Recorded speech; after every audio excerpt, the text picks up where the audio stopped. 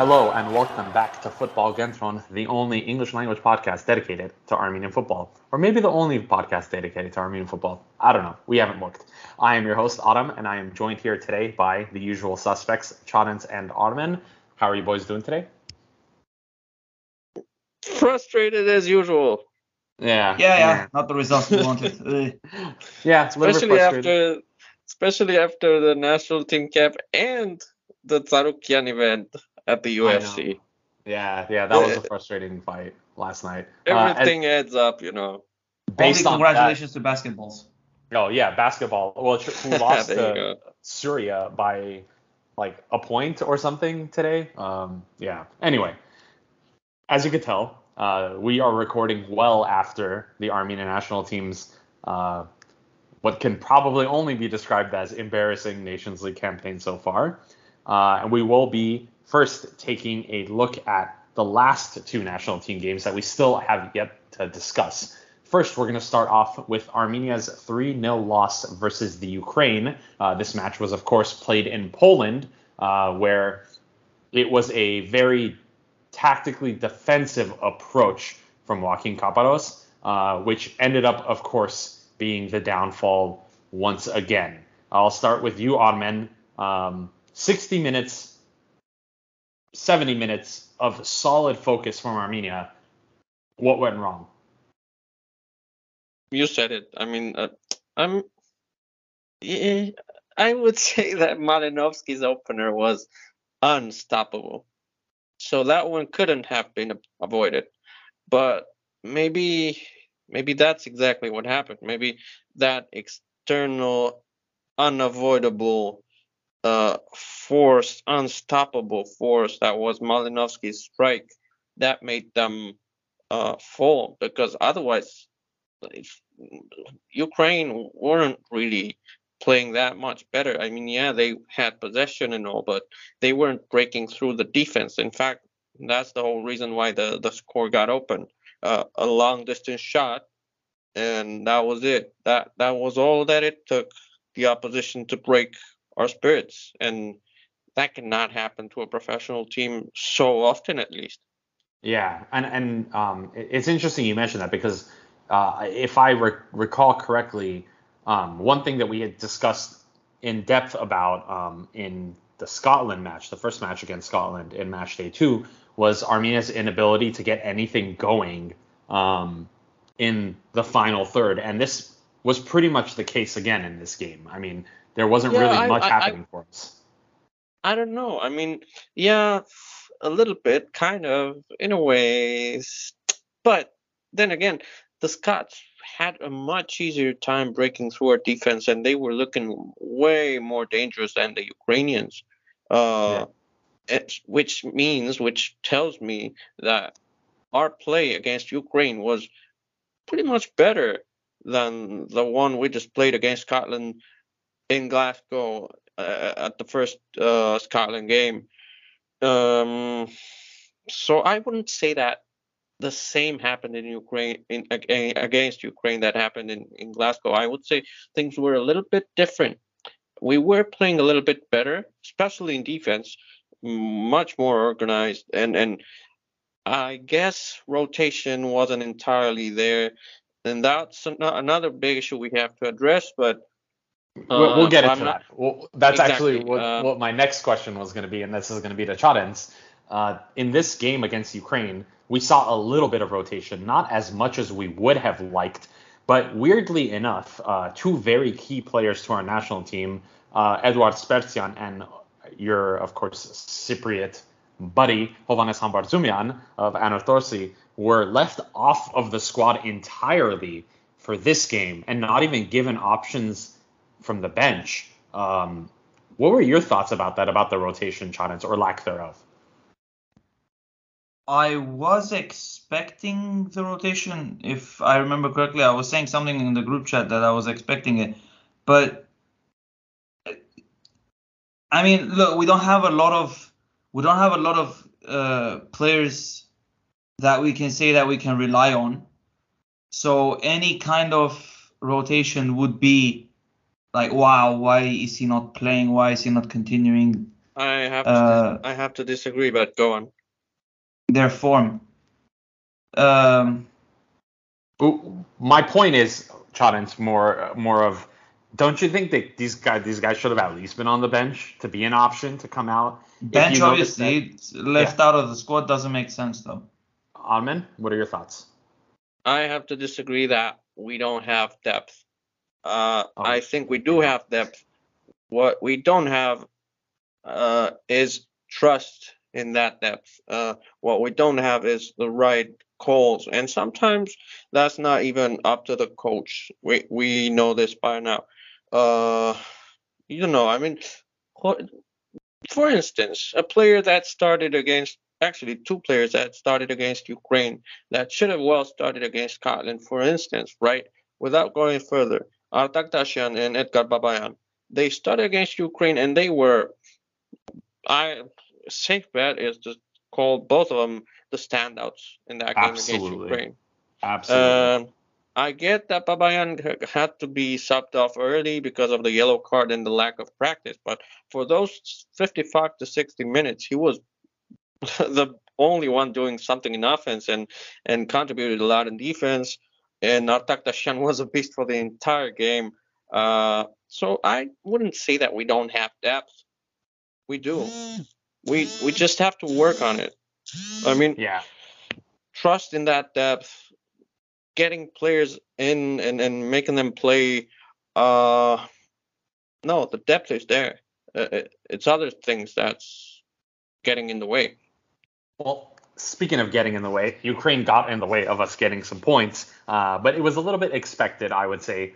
We knew going into this Nations League, these first four matches, that we had an away game against Scotland and then away game to Ukraine, and we weren't necessarily expecting points.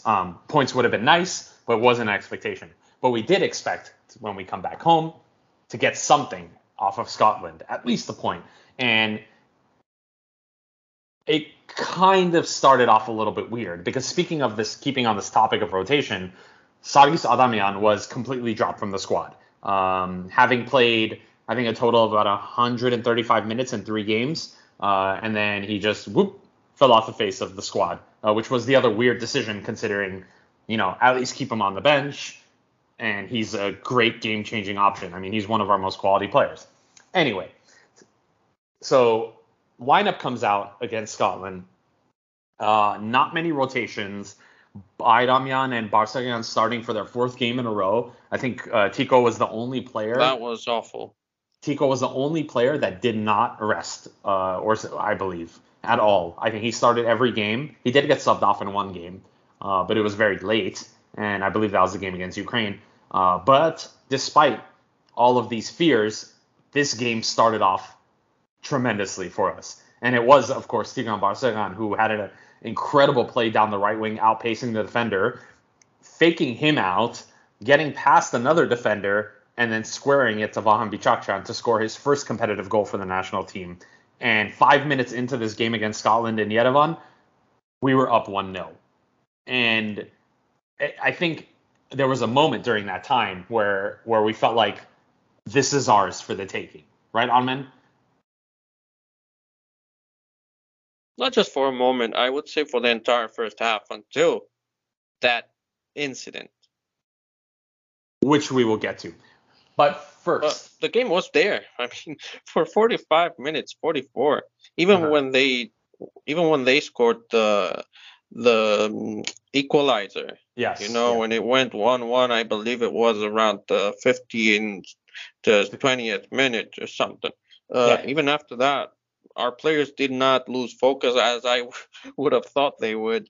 They got back in the game, and for the second half or the first half, from 21st minute until that 44th minute, it was 20 to 25 minutes of, again, very organized defense and a dominant display. Even though we were mostly in defense, we were the more dangerous force. And that's evident by the amount of shots that we had in that first half. We had a tremendous number of opportunities, including another offsides goal. This is the second offsides goal of this campaign so far, where Eduard Spertsyan, with an over-the-top ball, found Bayramyan, who on his first attempt couldn't finish, but then put it in the back of the net in his second attempt. And it was a very close offside decision. It was the correct decision, but it was extremely close. And I remember on a couple of occasions in that first half, Eduard was making some incredible passes. I mean, I remember a great through ball straight down the middle of the defense to Tigran Barseghian, the over-the-top ball to Bayramyan. He was controlling that midfield. And I think what we had seen during that, like, 44 minutes, I'm going to call it, I think that's exactly what Joaquin Caparros was trying to get us to play this whole time.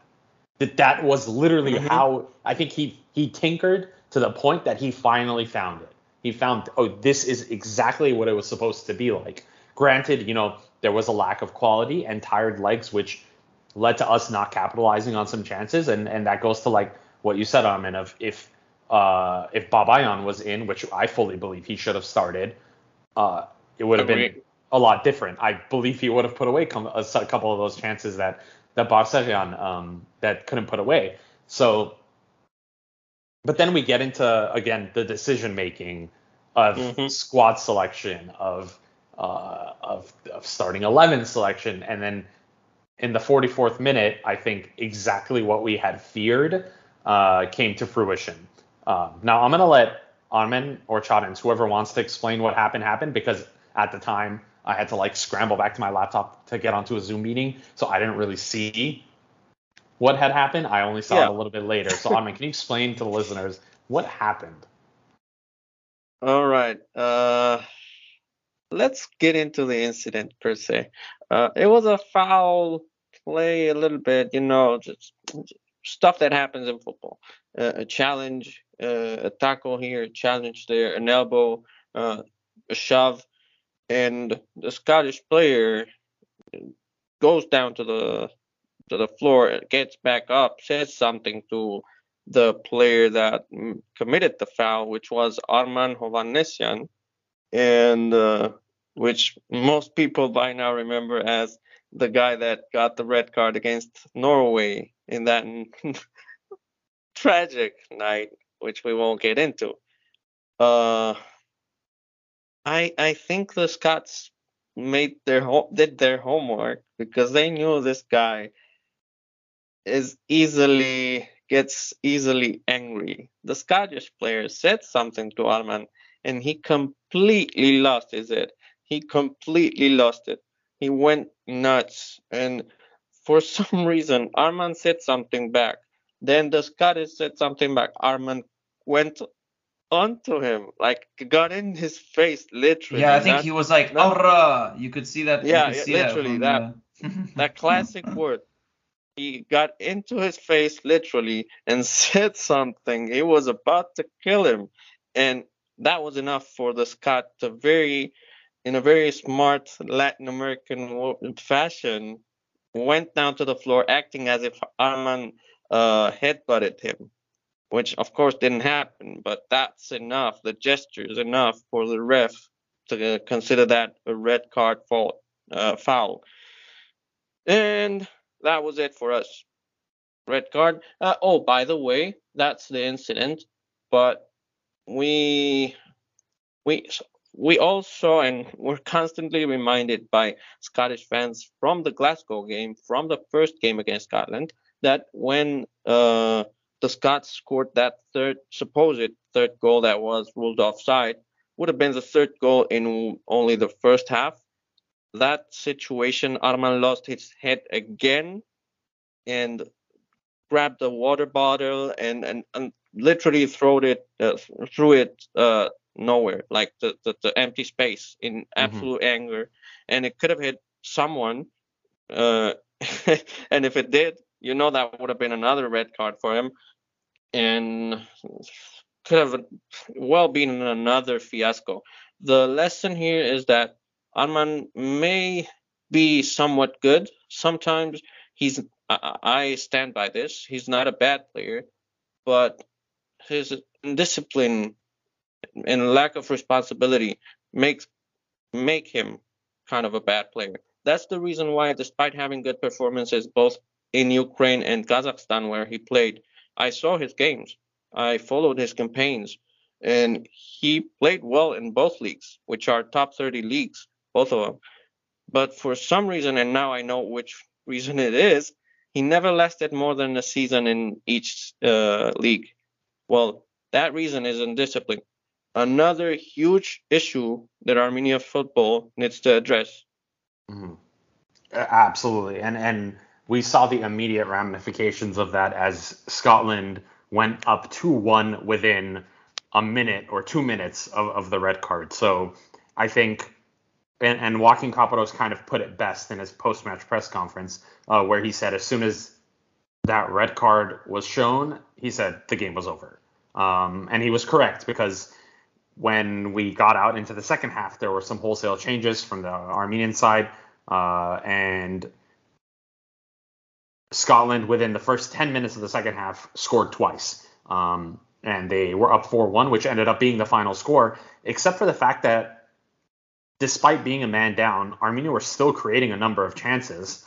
And I think one bright spot was Artur Seropian, who came off the bench, and he had this fantastic individual effort, got past the Scottish defender, like faked him out like nothing, and then gave it across the face to an oncoming Calvo Hovanesian, who of course couldn't finish the chance, because why would he? And and I believe Tigran Barseghian had a couple of. He had this insane effort from 40 yards out, which is typical Tico, but it ended up forcing a very good save from the goalkeeper. And we had several opportunities in that half, which the score could have easily been 2-4, 3-4. And if we had taken our opportunities in the first half, maybe even 4-4. But that wasn't even the worst part about the game. Near the end of the match, Kamo Hovanesian, who came off the bench in this game, also got a red card. So we went down to 9 players, and I think I even forgot about that one. Yeah, I know. It's like that's how many things happened in this game that we forgot about it. And again, it was a lack of discipline. It was criminal. Stupid, terrible decision making, and I think it was really dangerous too, man. Yeah, very stupid tackle. And I think it just goes to show you that these two players just don't belong. And I think if the Football Federation is listening, and if the Football Federation had any sort of a spine, I think they would just make the correct call here and just say, you know what, it's time to look elsewhere. And unfortunately for these two guys who happen to come up, it's time for changes. And it is time for a change. And oddly enough, in this match, we found out, I think a little bit after the match, the Sevikian brothers, who one of them is a right winger, the other one's a right back, which are these two positions that these two gentlemen play, had attended the game with I believe it was the Minister of Sport, or who I can't remember which minister of Armenia. Yeah, it was. Or cultural. It's the one. Cultural affairs. It's the one taking. It's all one ministry. Minister of Football, and it's. Yeah, ministry. And it's the guy taking care of the Sevikian brethren case. Yeah, and I'm sure someone whispered to those boys' ears during this game that you see those two guys that just got sent off, that would be your competition for your place in the squad. Yeah, AKA, don't do that. There is none. Don't do that, and you're on the team. So, anyway, in sum, we've played 4 games. We are currently bottom of the table on 3 points. We have a 1-0 win against Ireland, and then a 3-0 loss against Ukraine, and then a 4-1 loss against Scotland, and then I think it was like another narrow loss against Scotland. So we end it with -7 goal difference. We've only scored 2 goals, and we've conceded 9 in 4 games, despite playing in a defensive fashion. And I think we can say overall the national team's downfall in this window was the mentality or lack thereof.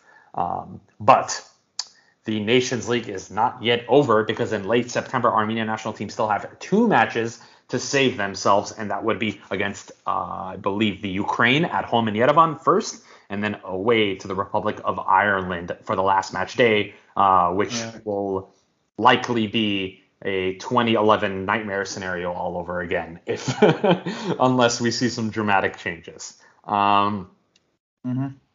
Next up, Chadens.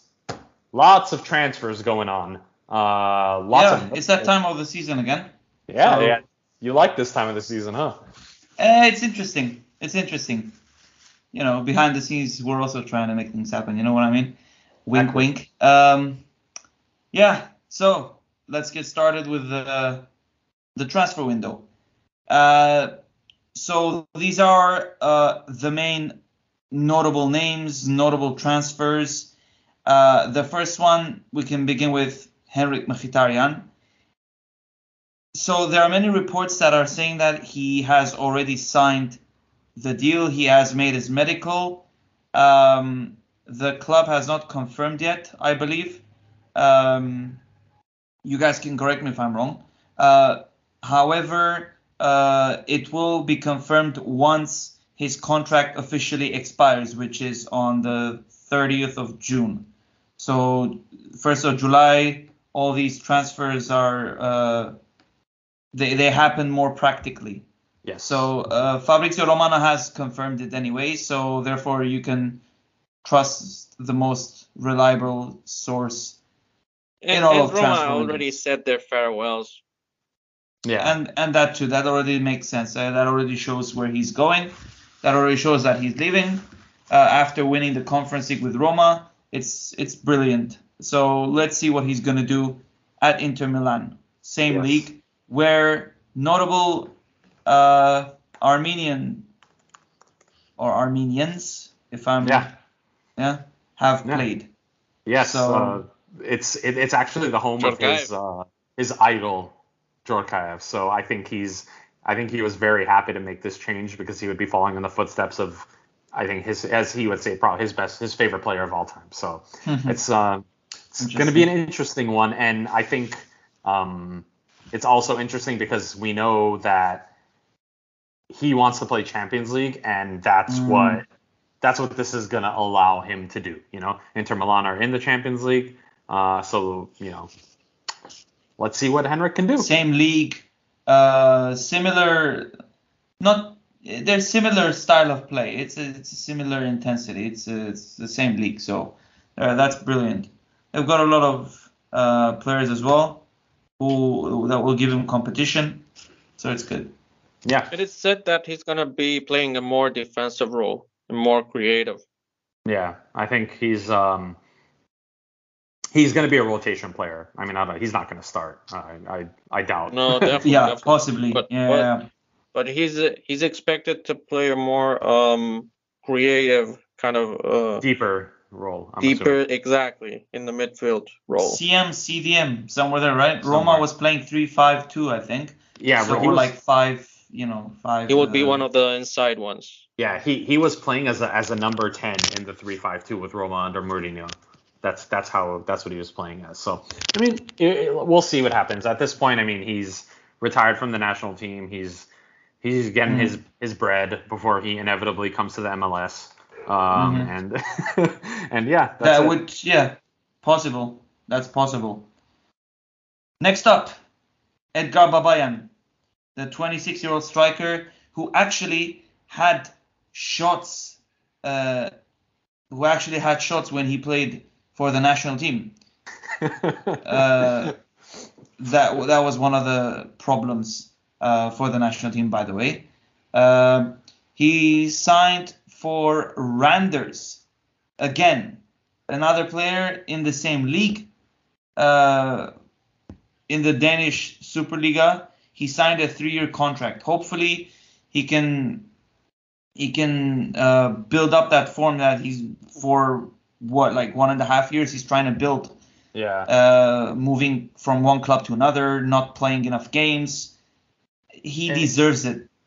I agree, and I think he even said in an interview that he had made some of the decisions. I believe it was the one going to the club in what country? Latvia? Was it Latvia, Armin? Yeah, Riga. Yeah, Riga. Yeah, he said handball club. Yeah, he had made some decisions for money, but he said, he's fully focused on his football now, and he's going back to his boyhood club of Randers after leaving Vechle, who were subsequently relegated. Really didn't have anything to do with Edgar. I mean, he came in the second half of the season and tried his best. He only was able to do so much. I mean, he did score a few goals, so good for him. But now he's at several assists too. Yeah, and he's at a substantially better club, a historically great club where Mkhitaryan also played. And Robert Arzumanian too. And Robert Arzumanian, there you go. Was waiting for that one. So it's hopefully he gets some good form, gets in some goals, and comes into the national team camp in September, fresh and ready to go. Mm-hmm. Moving on to the next one, I shall be inviting the center back that we've always wanted to see play for the national team, and hopefully he finally plays for the national team at some point. Artur Kardashian. He will be coming to Olympiakos Nicosia in the Cypriot First Division from Noah. He signed a 1-year contract. There's also a 1-year extension clause. Olympiakos, a little insight. Olympiakos Nicosia, you could say they're similar to Urartu, which is they play the youngsters, as many youngsters as possible. They focus on that. They had two main center backs, I believe. One of them, his contract expired. He did not extend it. Therefore, he will possibly be taking his place. If he's not a starter, then at some point he will get to that stage. Super positive transfer, I would say, because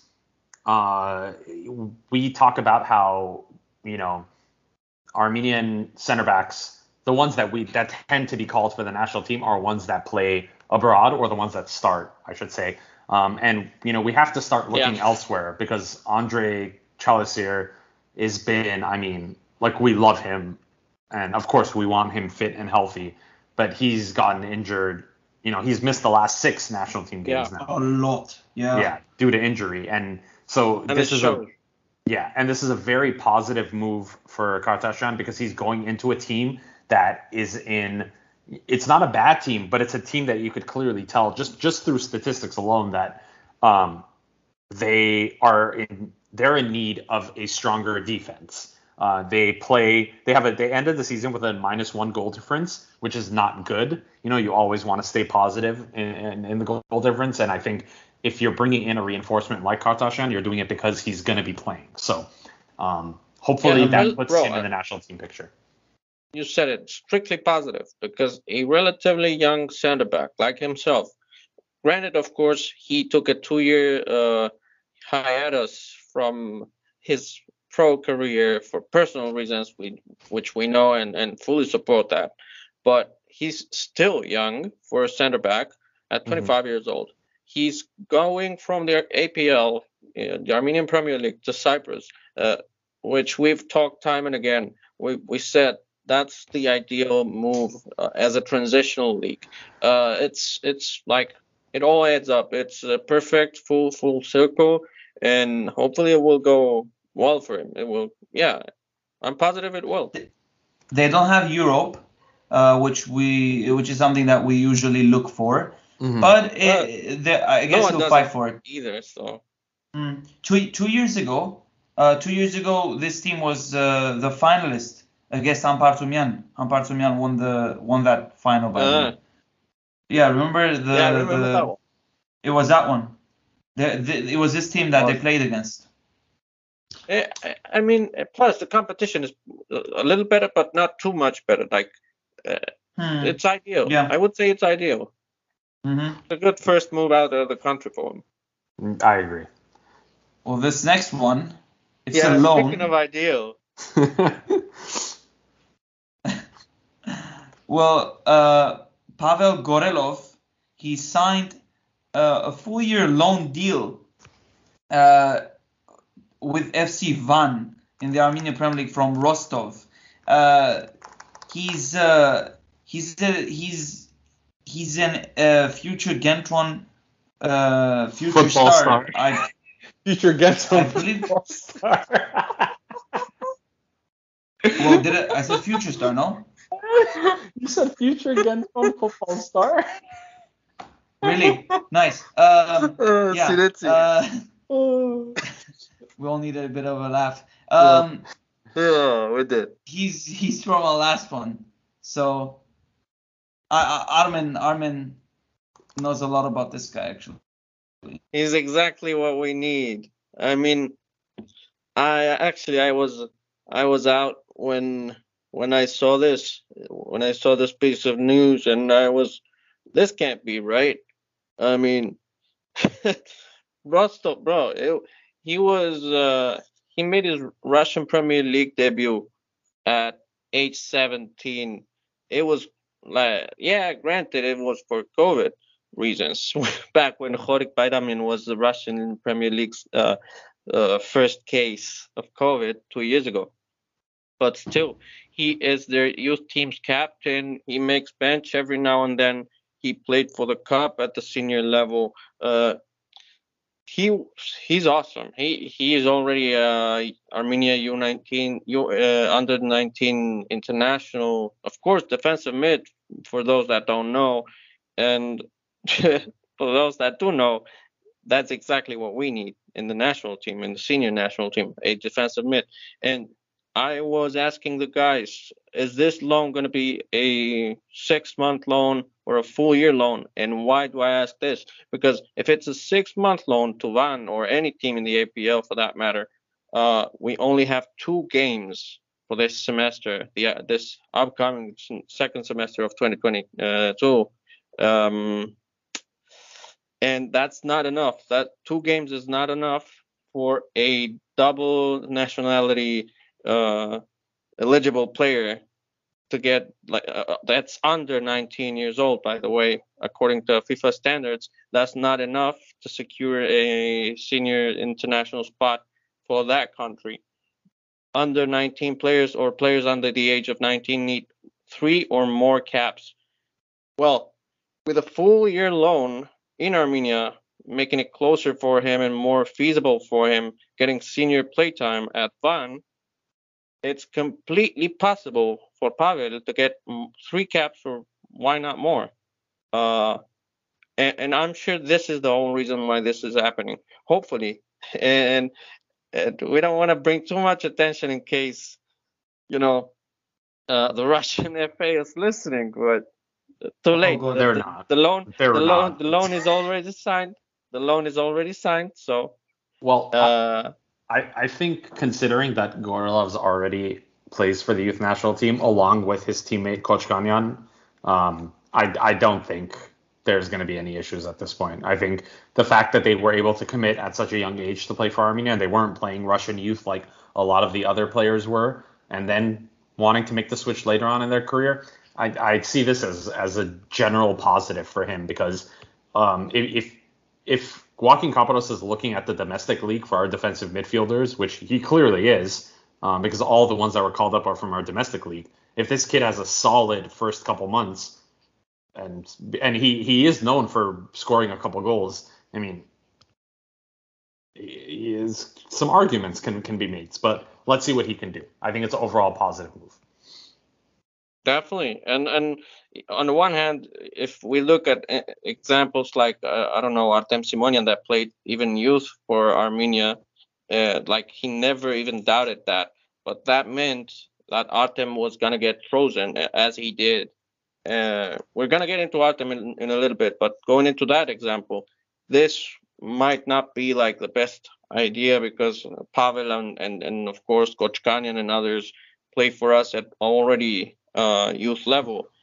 But on the other hand, Pavel is way younger than what Artem Simonian was when he made his first senior full season. This is going to be it for him. This is going to be his breakthrough. And that's where the unprecedented is happening for us.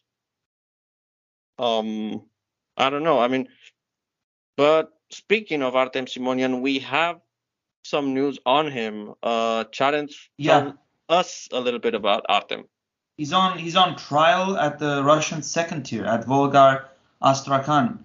The trial at Torpedo Moscow from Volgar Astrakhan, so which is Russian Premier League. Therefore, it's a step above. It's a one higher step. Artur Danielan also is on trial. He's in the list from Panathinaikos, which is Greek second tier. He's having a trial at Akhzaik at the Kazakhstan Premier League, which is again a higher step. A very, very nice place. Yeah, that's better than where he was. We're hoping for him to go to the first division, but we knew it wasn't possible. We knew it wasn't. It wasn't gonna happen. Yeah, the goal for Panathinaikos was to avoid relegation to Greek third tier, and he was instrumental for that, which is clearly why he's now getting a trial at the Kazakh Premier League, and hopefully both of these trials end up materializing and they sign contracts, because we could use both of them at the national team, especially, of course, Danielian. On the one hand, because of position, he's a right back that can also play center back, but on the other hand, because as much as I love Artem Simonian and I highly, highly assess his skills and abilities, he's more than good enough to get into national team rotation for us. Mm-hmm. We know that his transfer actually 2 years ago or 1 year ago, he had an almost done deal to Russian Premier League side Nizhny Novgorod, and sadly that one didn't materialize because of external factors we all know about. So I don't know about Artem. I love him, but it could not, he's playing at Torpedo. He's already a part of the rotation, and the coaches love him and everything. But everything can happen because it's Russia, So we cannot depend on him. Yeah, I'm gonna. That's a no for me. Speaking of undependables. That's a no for me. I just don't think any of these two players are going to be in the national team picture anytime soon. I just can't see it. Do you think? Nah, I don't. Bro, I don't think so. It's a Kazakh Premier League team. I mean, I agree, and it's a defender. I agree, but I don't think so. I'd rather give the opportunity to other players. I mean, I'd much rather see Derderian. I'd much rather see Ambartumian. I'd much rather see Kochkanyan from the under 21. But to be fair, Kochkanyan is great and all, but he is not a staple at Rostov senior squad. That's not good. That's not going to cut it for the Armenian national team.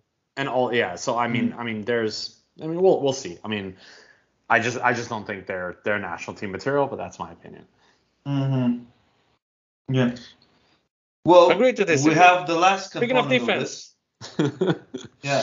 Well, we have the last component of the trials, loans, transfers, all this section, which is the unconfirmed, unclear situations. Well, basically, transfers that still need to happen. I mean, we haven't even entered into the transfer window anyway, but we're soon gonna see what's gonna happen with these players. The first one is Varastad Haroyan. We got the news yesterday that Malaga wants him. Cardiff is not taking him into consideration. Would easily be a better move, because if he's not going to play at Cardiff, then just get him somewhere he's going to play and get him to be a great factor of playing a big role for a team. The next player. He needs out, but not to Malaga. Yeah, I would not want to see him in any second division. I'd rather he goes to Portugal, Belgium, Netherlands. If there's that option, though. I mean, with the option that we have here. Yeah, we don't know about his agents and stuff. Yeah, there's still a long time. I mean, anyone can come knocking. So in this football world, anything is possible. So for the moment, this is the situation. Sarkis Adamian, he's already out of Bruges. Hoffenheim is not taking it into consideration as well. He's wanted by Werder Bremen and some other undisclosed German clubs. But the key team here is Schalke. Why? Because our next unconfirmed situation is Eduard Spertsyan, who is also wanted by Schalke. So I don't know about you boys, but if we see... I see where you're going. Yeah, if we see a duo there, it will be very, very interesting. So Sarkis Adamian is going to be somewhere in Germany, very likely. We're hoping for other places, of course, but Germany we're still happy with. Eduard Spertsyan is wanted by the other club in top 5 leagues. Krasnodar is, I mean, what percentage should I put? 75%, 80% that they're going to sell him. Spertsyan obviously needs to move out of there to play Europe, to play in a more advanced league. It's his time to move to an advanced league. He's our upcoming top star. Any comments, boys, before I move on to the next one? Yeah, not really. I mean, he is the story of the summer, and he is, I gotta agree, he is currently our best player, and in the future, like, who knows how many Armenian Player of the Year's awards wait for him. Keep an eye on him. I think it's good. I mean, everyone's keeping an eye on him after his goal. I think, there's a number of clubs that are after this kid right now. Monaco, Nice, Brest, Cologne, at least 10. Wolfsburg, Schalke, and those are just the ones that we know of, that we actually know the names of the clubs. And I'm positive he's going to make the move this summer, because I think, of course, the transfer window is not even open yet. It opens July 1st. And as mentioned, Krasnodar could really use the money, considering European competition's out of the question, and they're going to be hemorrhaging funds, and he's the type of guy that the sanctions, everything, the whole situation. He's the type of guy that's going to do, he loves his boyhood club, so he's going to do whatever it takes to help his club. So and I think it's going to be a win-win situation all around. It's just yet to be seen where he's going to go. I just hope he makes a good decision and a good long-term decision. And I think the Bundesliga would be a great league for him. I think the French league would also be a great league for him. And I think Serie A would also be a good league for him. So we'll see. But I do have a little bit of news from an article by Kicker a couple hours ago, actually. So TSG Hoffenheim started their training, their preseason yesterday, or today, actually. And they had 24 players in the squad, none of which was Sarkis Adamian. And according to Kicker, Adamian is on his way out from Hoffenheim. They are looking to offload him. It's confirmed. But he is still on holiday because he played for the national team, of course. And according to Kicker, there are several Bundesliga clubs that are interested and that are very serious in signing Sarkis Adamian. So it's looking highly likely that Sarko is going to stay in the German top flight, which is very good news for us, I would say. Pretty good. So next one is the ghost of the national team this window, Artur Galoyan. I call him the ghost because we're expecting for him to appear in this transfer window after signing him, but after bringing him to the national team, but it didn't happen. He's wanted by half of the Russian Premier League, but a billionaire who purchased a Russian second-tier club is said to be obsessed with signing him. So the thing is, Rostov is ideal for him, for us, because of the national team aspirations. if he moves to another club, it's going to be tough. You boys can add more to that because I'm sure you know you have more comments on this matter. The Armenian national team connection with Rostov, which is one of the clubs that's the most interested in him. There's not much to add. There's this billionaire in the way that wants him for himself. Anything can happen. We'll be waiting for the news, but this is the current state of affairs for the ghost. And the final one on our list is David Davidyan. So his situation is that after his incident with Henrikh, he's most likely going to be out of the club, and he's reported to be signing for the APL champions Pyunik, which we're going to discuss very soon about Pyunik. Mm-hmm. It would be a good signing. According to Transfer Market, he will be loaned to Pyunik from Henrikh, so it's not a purchase, it's a loan. Starting July 1st and ends on June 30th, 2023. So he's going to go on a season-long loan to Pyunik. Would be awesome. Yeah. There you go. Well, that's going to wrap it up for the transfer windows. We're going to be having to deal with this, I think, throughout the next month or so, as we hope to see a lot of transfers happening, a lot of good Armenian players going to better leagues. But this time of year is also the beginning of the continental club competitions, and this year Armenia have four representatives in UEFA competitions. First, we will start in the UEFA Champions League, where Armenian Premier League winners Pyunik will face off against CFR Cluj of Romania.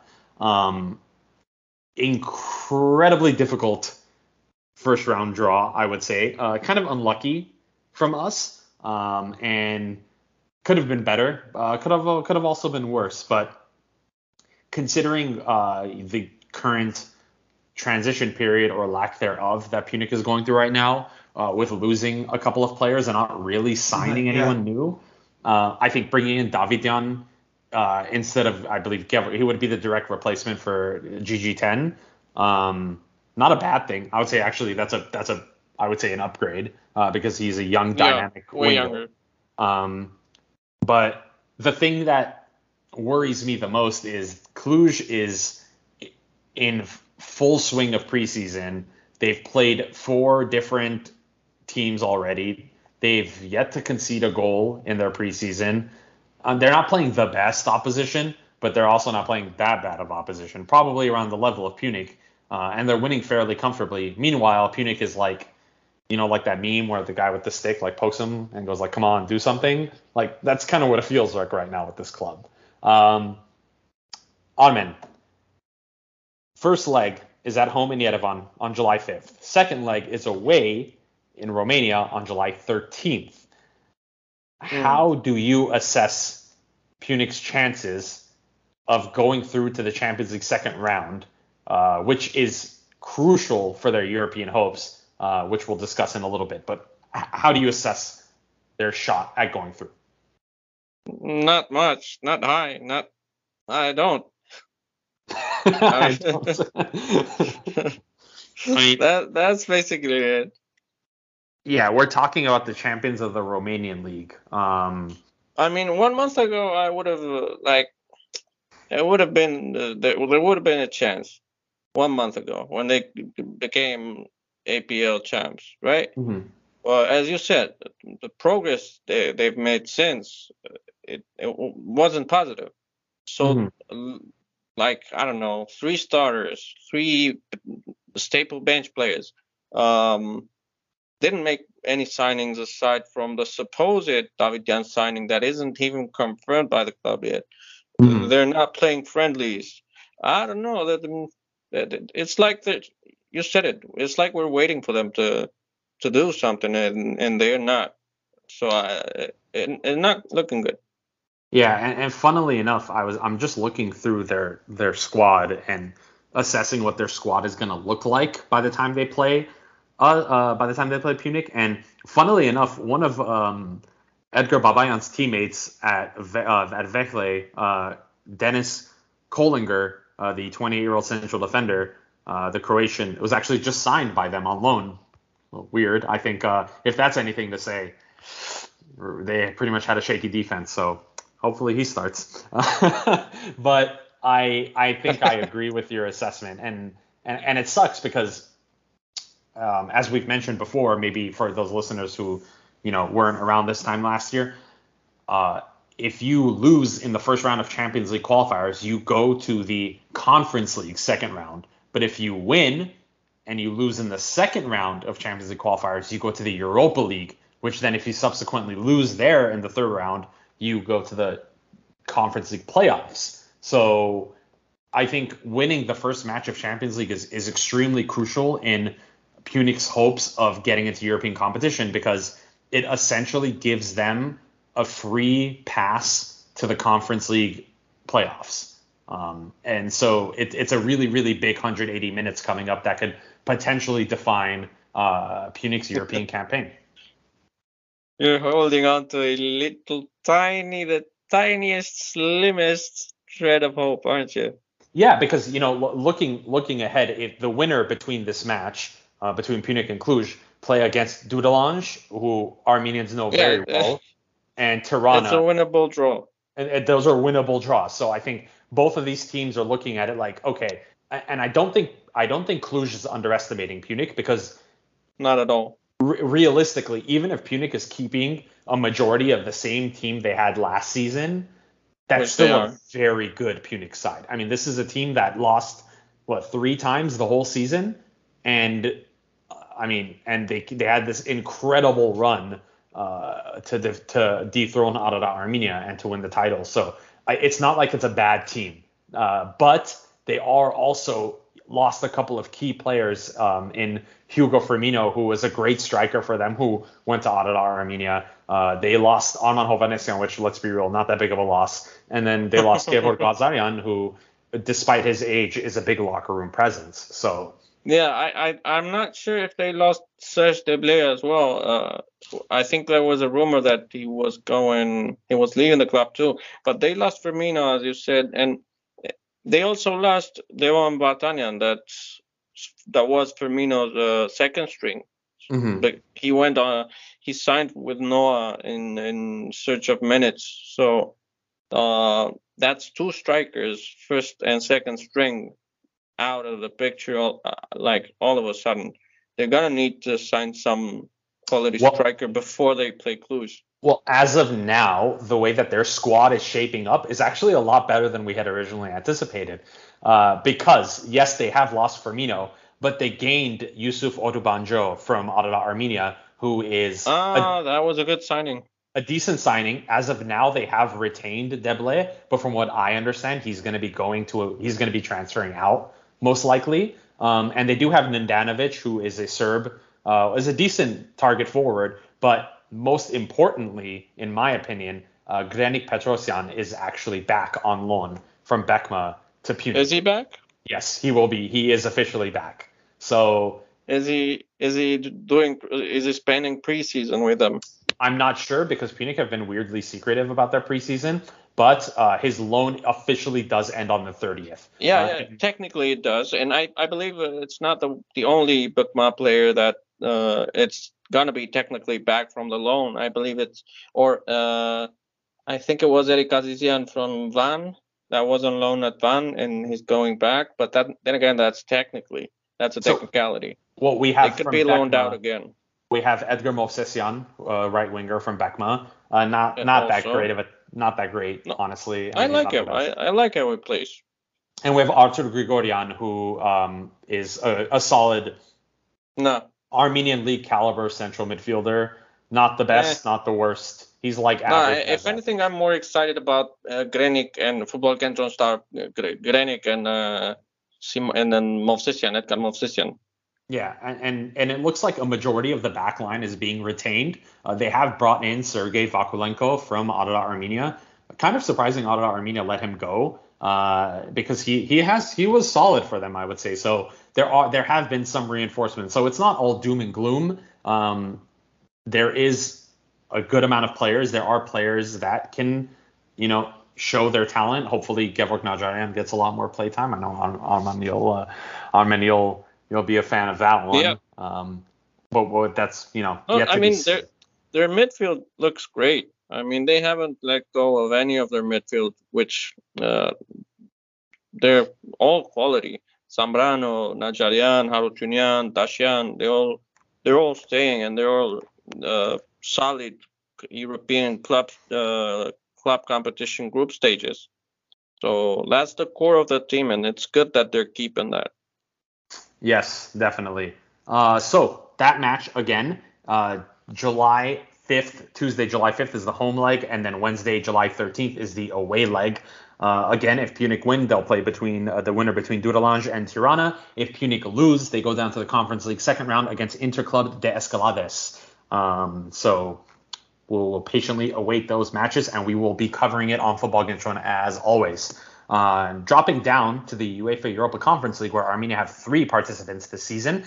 We start with our favorite team in the league, Alashkert, who will be playing against Hamrun Spartans of Malta. He did not just say the favorite team. Yeah, that was all sarcasm.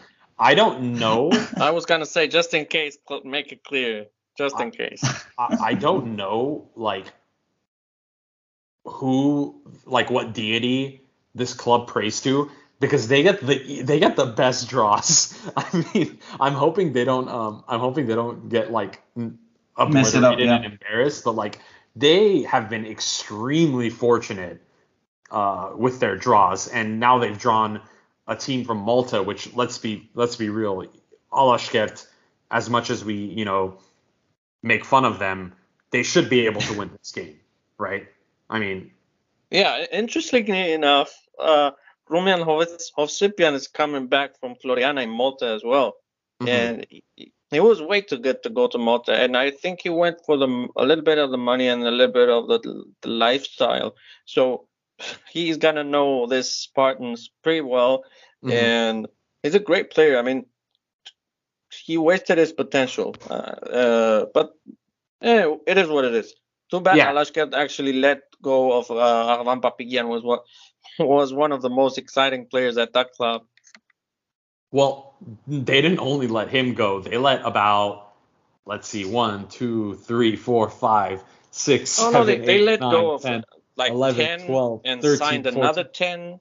So as of now, officially, they've let go of 15 players, and they've signed 6, including Hovsepyan, Anan Mensa from Urartu, Sargis Shahinian from Ararat Armenia. That one was shocking, especially because he signed from Noah. He went to Ararat Armenia this 2 weeks ago.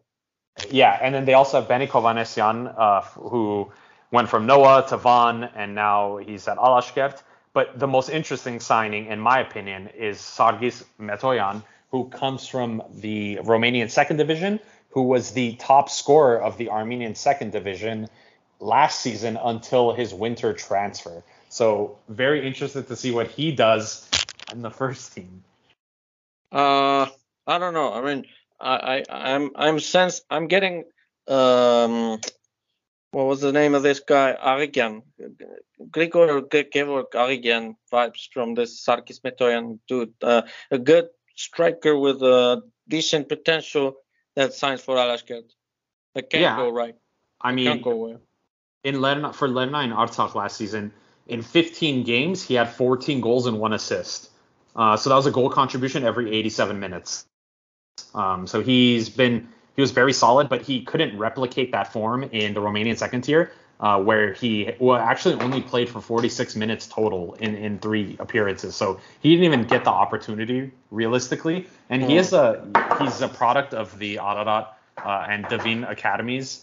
And realistically, we haven't seen much of him. So we'll get hopefully a better look. But in addition to Metoyan, they've also signed a pair of players from Honduras, I believe, including this guy Vladimir Diaz, who's a 29-year-old center forward. I'm not sure. He looks like a journeyman. Not excited. Yeah, not looking that great. But you know what? It's Alashkert, man. Who knows? Exactly. All right. So Alashkert will be taking on. Let them go. Let them go. Right. That's what they did. They probably sang that while they were terminating a bunch of contracts. So if Alashkert beat Hamrun Spartans, they play against Veles Mostar of Bosnia, where Alashkert are very likely favorites again. Again, it's seeded. It's seeded. It's all the seeding that they're getting it somehow. I don't know. Yeah, I think it's purely because they got one draw in the Conference League last season, so they just shot up their personal coefficients. Next up, Ararat Yerevan will be playing against Shakendia Tetovo of North Macedonia. Ararat Yerevan again losing out on their coach Vardan Bichakyan in the middle of the season, I believe, due to some financial disputes or some things of that nature. And they have also been hemorrhaging players, I believe. So they're also in a weird situation, right, Armin? Yeah, I mean, their new coach is, I believe, Aram Voskanyan or something Voskanyan. He's a good coach. He worked in Kazakhstan, if I'm not mistaken, and he did a very decent role. But the thing, yeah, I mean, last time out, the last transfer window was fatal to them, and they found some stability. I think they would have performed even worse than they actually did. So if they sign, you know that they actually signed Alexander Glisic, which I think he's a former Alashkert striker with knack for goal. Pretty much a show off, kind of a volcanic Tikran Parseghian, and I don't like how that style of player, but I think it's gonna be okay for Ararat Yerevan because they need a big personality up front, and of course, needless to say, they need someone with a knack for goal when they literally don't have anyone besides Edgar Malakian. Yeah, so the departures from Ararat Yerevan include Ermakov, who is leaving and going to Ararat Armenia, Robert Hakopian. Yeah, that one was big. And Polos Ivazyan, who both went to Shirak, and then Grigor Muradian, who was released. And they've since brought in Glisic, as you mentioned, Podopov from Alashkert, Arman Mkhitaryan from Noravank, Gor Manukyan from Artsakh, Serov Galustyan from Bekma, Gevorg Arabian from Shirak Gumri, Babu Cham from Noravank, and Vardan Arzoyan, who was without a club but formerly of Urartu. And the weirdest one is this guy Drilon Kastrati, who is a ethnic Kosovoan. Kosovo. From who played in the second tier of Switzerland and somehow made his way to Ararat Yerevan. He's a former Swiss under-17 international. He had 10 appearances. He's a central midfielder. Played for Zurich Youth Academy all the way up to under-21s. Played for Freiburg. Played for Freiburg under-19s, and then somehow this kid ends up in Armenia. So I don't get it. What position does he play? He's a box-to-box central midfielder. Okay, that's good. And he's only 20 years old. Not that they were missing that type of player, but can't hurt to have someone with that type of class. Ermakov is their goalkeeper. Ermakov is the hardest one to replace, but they signed two good keepers in Manukyan and Potapov, so hopefully they won't have many problems adapting. So again, they play Skendaria Tetovo of North Macedonia, a team that we don't really know much about, but we do know about North Macedonia a lot, and we know that every time Armenians are playing against Macedonians, it's either a flurry of goals or a snore fest. So it's probably going to be one of those two. If Ararat Yerevan win, they play Valmeria of Latvia, which is another close match on paper. And if Ararat lose, of course, because this is the Conference League, they will be out. So last team is Ararat Armenia, the runners-up of the Armenian Premier League. They will be facing the winner between Dinamo Tbilisi or Tiflis and Paide of Estonia in the second round of the Conference League. And this is, of course, because the winners of the Armenian Cup Noravank, who were supposed to be going into the second round of Conference League, are no longer existing as a club and were denied Europe. So Ararat Armenia reaped the benefits, which I think I speak on behalf of all of us when I say probably for the better. So we'll do a little bit more of a detailed breakdown of that one on the next show because we'll get to know who they're going to face, first of all. And second of all, have a better understanding of what their preseason is looking like. Because as we discussed, Ararat Armenia have made a ton of moves in this. Yeah, big names. So a lot of big names and a lot of national team players are going to be playing for Ararat Armenia now, including one of our favorites, Stiopa Mkhitaryan, who, Stiopa strong. Oh, Stiopa strong. Yeah, exactly. That's going to be awesome. I mean, they got Ermakov from Ararat Yerevan. They have Khachumian from Bekma, Arman Hovanesyan, Gevo Gazaryan. They signed Hugo Firmino from Pyunik. Look, Ararat Armenia strengthened their squad. Okay. But it gives me mixed feelings because on the one hand, they strengthened their squad. On the other hand, they're not playing any preseason friendlies other than the one they killed Ararat Yerevan in the Ararat Derby at a friendly. And that's not much of a reference, nothing to draw conclusions from. And they're going to be playing most likely a very decent Georgian powerhouse, as is Dinamo Tiflis. And Tiflis are going to be getting into the draw with in form, which is exactly what Ararat Armenia is missing. So if they fix that, they have a better shot. Well, the second leg is a month away. I mean, the first leg's on July 20th. The second leg is on July 27th. So there is plenty of time, I think, for Ararat Armenia to arrange a few preseason friendlies and get into form. But again, not playing a competitive game. They must announce that first. We know how they are. They're not going to announce anything. I don't know. Hopefully they do. I mean, last time out, bro, remember the friendly, last preseason, the one Ararat Armenia and Pyunik did against Russian Premier League clubs? Now, that was huge.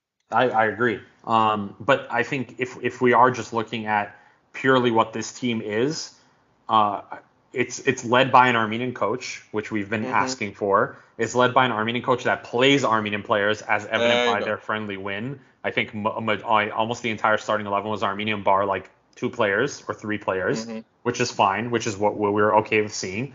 He's going to bring the best, most likely, out of Girard Sharoyan, which is what we want. He's going to be playing all Armenian midfield, which we want. Stiopa Mkhitaryan is going to be playing at a much better level, which is what we want. So I think the national team is going to see a lot of positives from this as well. Yeah, I agree. I mean, it's mostly positives from FCAA. Yeah, so that one, of course, is going to be a little bit later. In the meantime, though, there is a lot of football coming up. Hopefully, we see some victories because, we kind of really need that right now for our confidence. Don't we? Yeah, right. When don't we? But you know what? If Alashkert can do it, God, someone can. I swear. Really, that should be the big takeaway from all this. Well, any last thoughts, gentlemen, before we wrap up the show? Not really. Just make sure to go and check out, if you haven't, our last thread on potential Armenian diaspora players that may have gone under the FFA radar, and don't let this go and be misunderstood. We know there are huge names. Just read the notes. Just read the notes and read the whole thread while you're at it. You're going to be entertained. Chadens, anything from you? No, we pretty much covered it all. We're hoping to see exciting football very, very soon. Yes. All right. Well, everyone, on behalf of the boys here, on behalf of Tito and our backroom staff, because, we have a lot of people, takes to keep football against from running. Taking care of us. Taking care of pampering us. Yeah. Thank you for listening. Team. The makeup team, the cameraman, sporting directors, yeah, our scouts, technical managers, yeah, all those people. President. Football. It's pretty much all. That's pretty much just Tito on Football Manager. Covers all of that. Okay, thank you for listening. If you don't already, follow us on our socials. We passed 1,000 followers on Twitter. Thank you very much to everyone who followed us. Please share our social media. Follow us on Instagram. Everything gets posted on YouTube. We have a Facebook account, Chadens, right? That thing exists. Like that, and we'll see you guys next time. Thank you for listening. Peace.